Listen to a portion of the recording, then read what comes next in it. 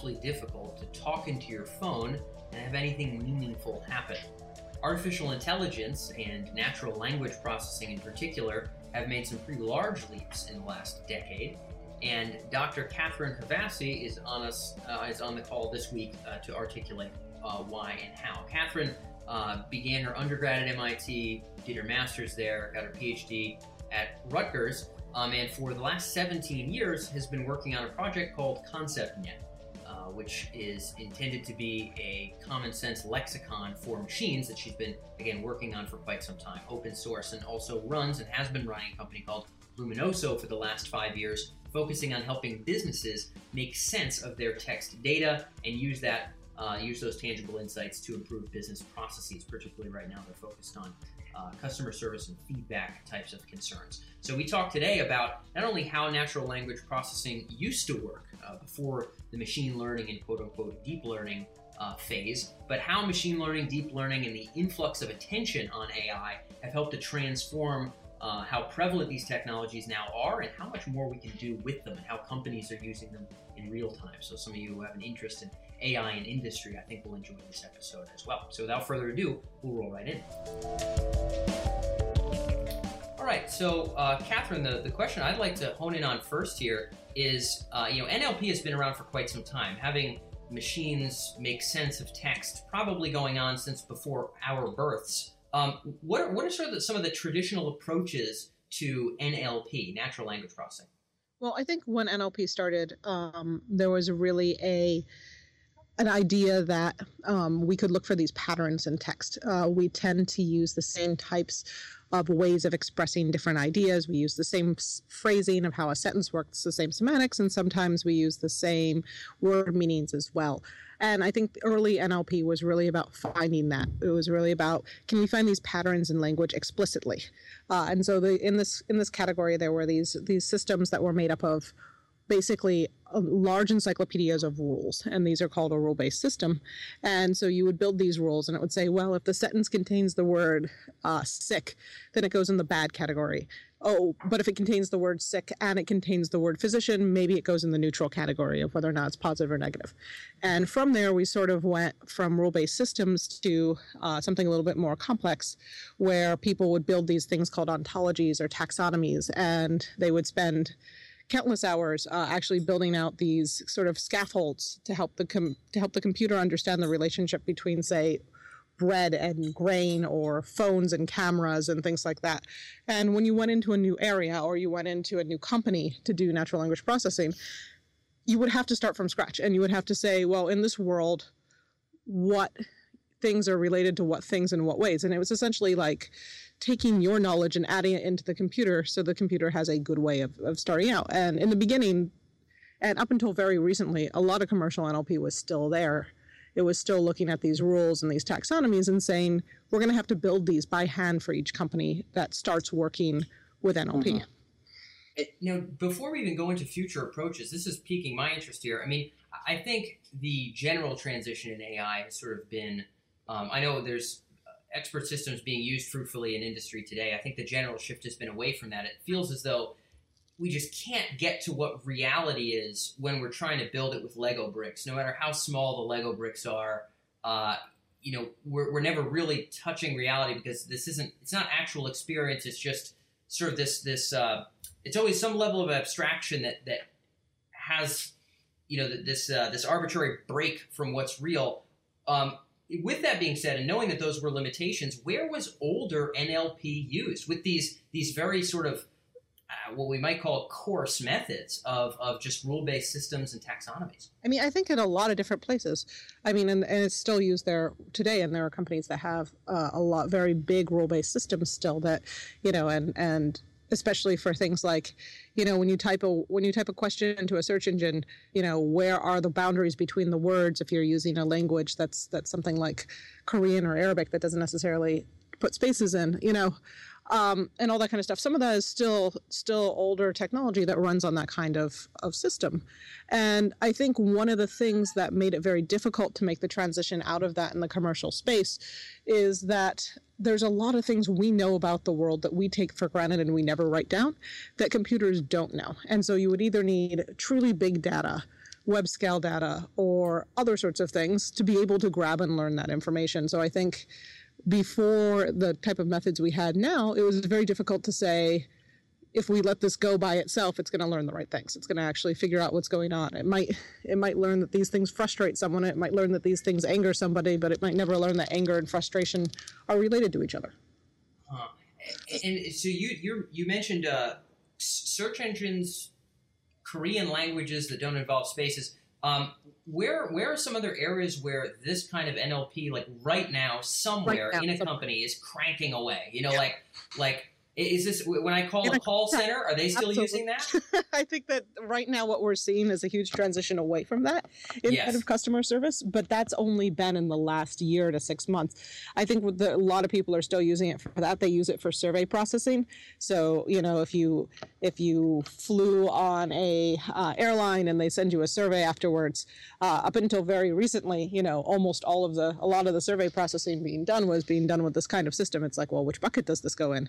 Let's use a rule, that kind of stuff. And it was primarily used all over. And this was a huge problem because if you're in a marketing agency or if you're a consumer goods company, you have so many different products. You can't build these things for each thing that you've got, right? You can't build something that, you know, for every type of chocolate bar you have knows how to put things into buckets.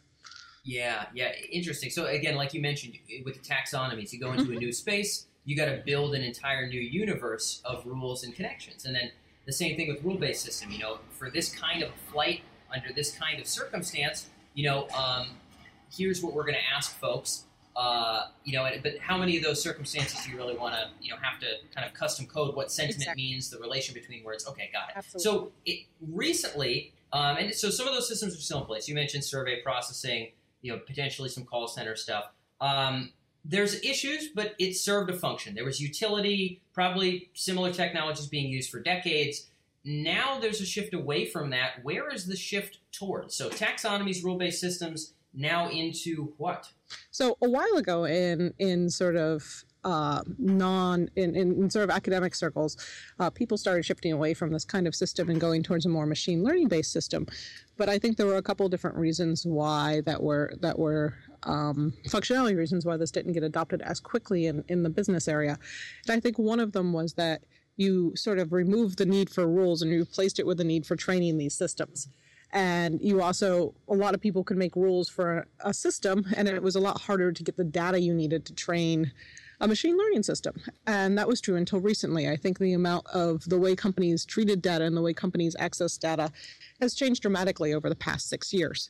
And on the flip side of that, the comfort level that people have with artificial intelligence has changed dramatically even in the past couple of years, which is interesting. You know, when we started this in 2010, I remember sort of message testing at a marketing event in Boston for Luminoso. And if I walked up to someone and gave a pitch for Luminoso that involved anything to do with natural language processing or artificial intelligence, boom, lack of interest. Everybody would walk away. And now, you know, people listen to you talk about customer care for about 5 minutes and they'll ask, is this deep learning? Yeah. And it's just so different. It's such a sea change in what the comfort level is in being able to put this kind of artificial intelligence in play and analytics in place in business. It's certainly a more fashionable term today.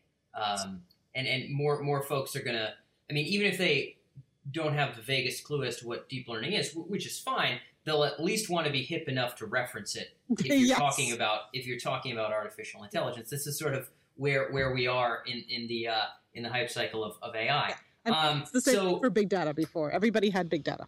Yep. So, okay, curious. So now we're seeing this influx of attention. We're seeing machine learning apply to this domain. You mentioned part of the trepidation for companies to apply machine learning to, let's say, their airline survey at Southwest, as opposed to some kind of rule-based system as to what bucket does this go in, what does this mean about this person's experience, was that, number one, well, any kind of change is always difficult, but the difficulty was, instead of all the arduousness of building the systems, which sort of had been done, so maybe that friction on some level wasn't felt, especially in the areas where it could continuously run smoothly. But now there was a new friction, which is, man, we gotta build it, and then we have to take all this time and train it. However, people are getting over that. This area has become more exciting. Yes, and now of course people are collecting so much more information that it's more it's feasible to train it. Even if you're not, Southwest, there's ways that you can garner enough information to train a machine learning program, depending on what you're doing. What does it look like to train a machine learning program around natural language processing?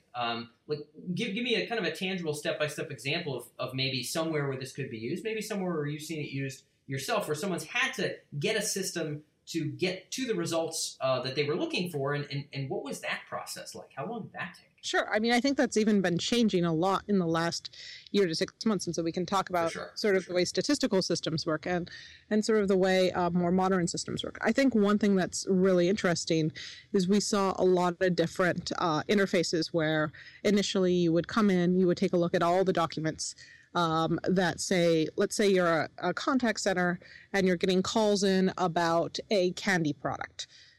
Actually, I used candy as an example before, so chewing gum here to be very specific. And you're what the folks in the contact center are doing is they're doing something called basically hand tagging. So when a call comes in or when a question comes in, they'll say, "Oh, this is about flavor suggestion and mint."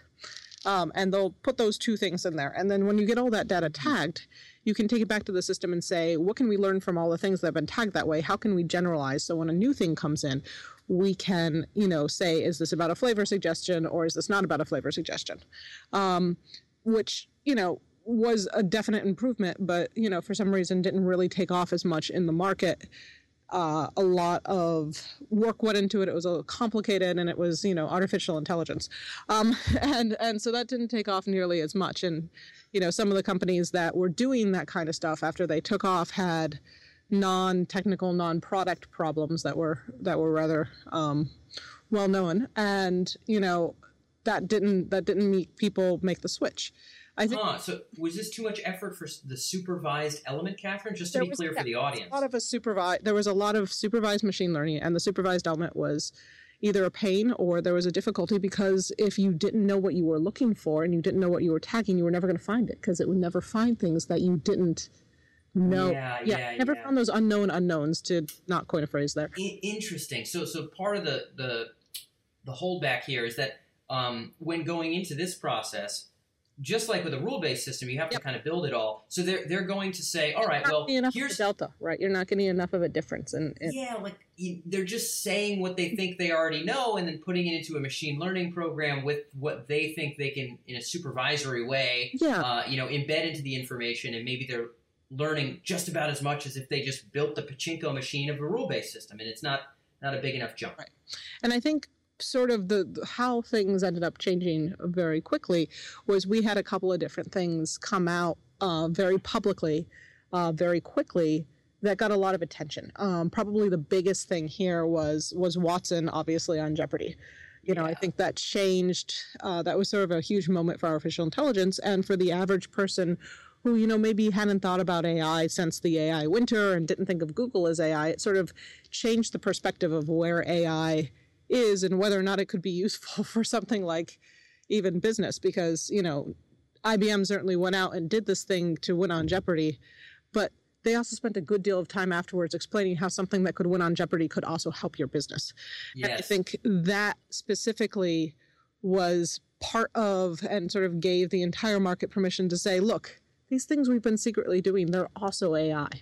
I think most people out there didn't really think about Google as artificial intelligence in any way, or when they searched, for example. I think that for a long time, sort of at the era of expert systems, people didn't want to talk about the AI and what they did. And I think that changed. And the other thing that changed is the kind of methods that we're seeing with Google and with other things allowed there to be a lot more of an unsupervised component that was actually quite smart and quite savvy and able to customize to domains. I think... So we can maybe get a little bit into that too. And for the readers out there, you're getting a nice little bonus session of AI pop culture trends here. We're starting to see how this affects talk about that. We could talk real company Yeah. real company founders like yourself, sort of, you're talking to people day and night about, your software, the industry in general, or your company, the industry in general, and you're getting to see the sea change of how generally people are talking at tech events, industry events, whatever the case may be. It's very interesting to hear you mirror. Yeah. I think a lot of what us feel intuitively, just look at like TechCrunch's coverage over the last, whatever they started up, where sort of the wave is there, or any of the other big publishers. There's kind of this sense, but it's interesting to hear it reiterated from you. And what you were just getting into, Catherine, I think was going to be the unsupervised side of things, where we're not manually sitting there and tagging 40,000 phone calls about, mint flavor or something for Wrigley's. We're having a machine that's making sense of the information by itself in the NLP context. How is that even possible for us laypersons to understand? Right. So I think if we think back, there was sort of a point where I think people went back and said, well, how much can we understand about how people learn language, and can we bring some of those insights back into the way computers learn language? This type of machine learning gets called often deep learning, but it's not always deep. It's sort of it's frequently sort of like ankle deep learning. The stuff that's happening in images and videos is deep learning, but it's unclear that that's actually the best match for a language, as much as, Google's system is one of those systems I would consider ankle deep learning. For example, but, the real insight here is that you can build these representations of how words relate to other words, and then do reasoning over them in various different ways. And a lot of it's based on, essentially how people think and how people learn new words. Yeah, it's roughly sort of neurologically based. I think Patrick Winston at MIT, and I'm not sure if he's there anymore, actually. But yeah. Okay, great, fantastic, great guy. He uses the, I think, naive biological mimicry, right? I mean, in terms of what we know of cognitive science, what we know of how sense is made, in our own skulls. This is what you're referring to with deep and ankle deep learning. In the context of language, what does that look like? We're sending enough sentences, enough sound bites, whatever it might be, through a series of neural networks. How are those connections then sort of being made without the instructions being put in the first place? And how does that work in sort of real time in a real environment? So I think one of the things that we need to think about is, how do we learn new words, right? And so how we learn new words, when we run into something we don't know what it is at all, we sort of use two basic tools to try to say, well, this is how we understand something.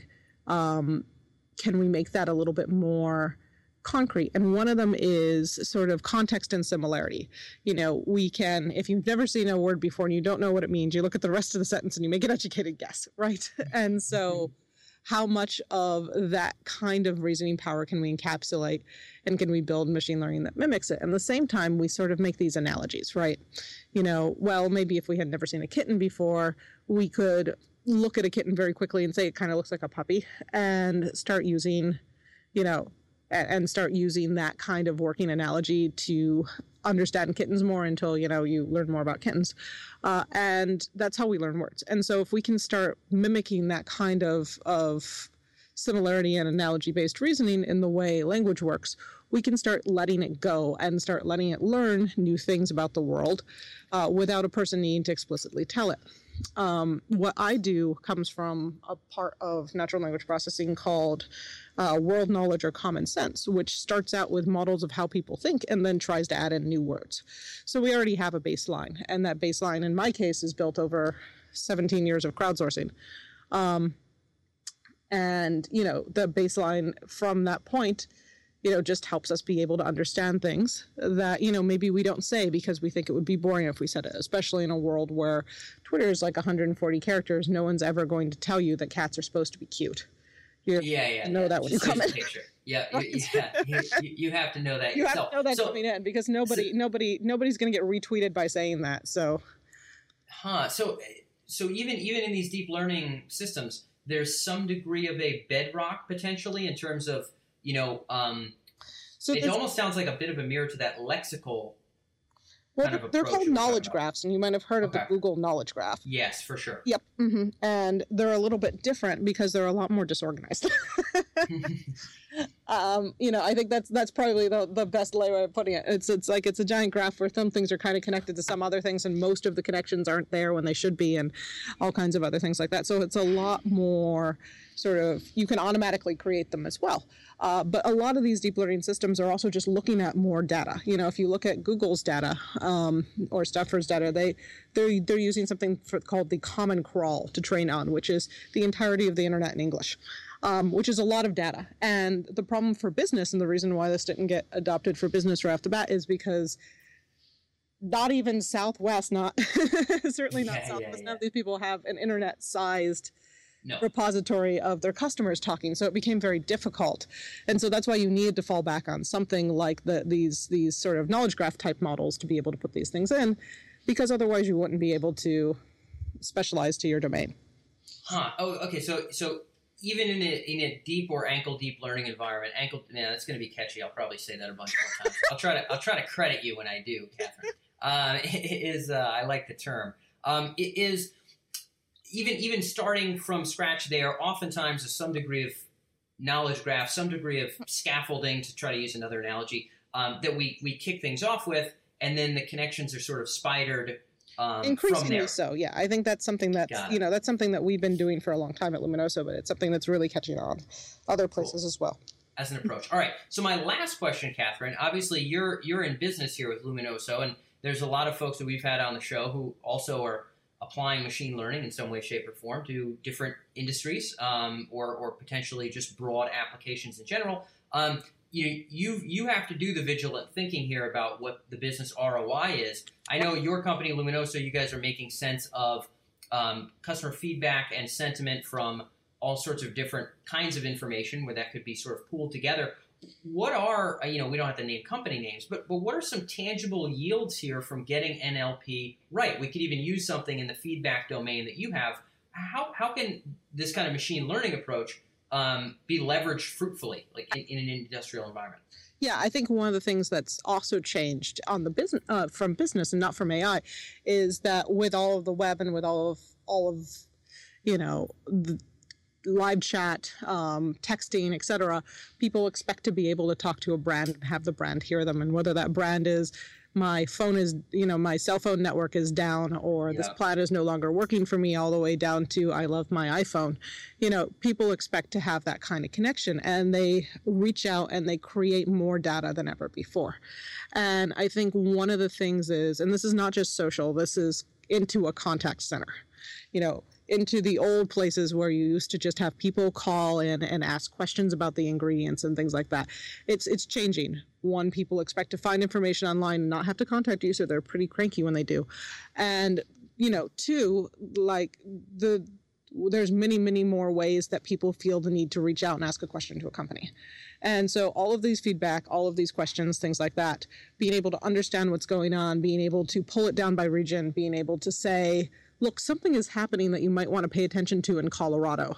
This looks like it might be a supply chain problem, all of those things. And it's a very dynamic, it's a very adaptable environment, and it's a lot of different language signals coming in, and there's no way a human being can consume all that data. So that's what has to happen, is the computer has to read all of it for you and say, look, the differences between the folks who are calling in and have problems with their phone, and we do a lot of consumer electronics, so problems with their phone in China are having a different sort of problem than people in California. Also, that app you just released, it doesn't work on certain versions of Android because of this kind of crash. And perhaps somebody needs to deal with that. And being able to see all of that, or say, the post-call satisfaction surveys you've gotten, what's driving people to be very dissatisfied? Is there a thing they said on that phone call that means that that they're going to come away unhappy? Got it. Okay. So we can look at, and of course, there's other sort of insight gleaning processes here that are their own nut to crack. But basically, let me see if I can put this in a nutshell from what you're saying.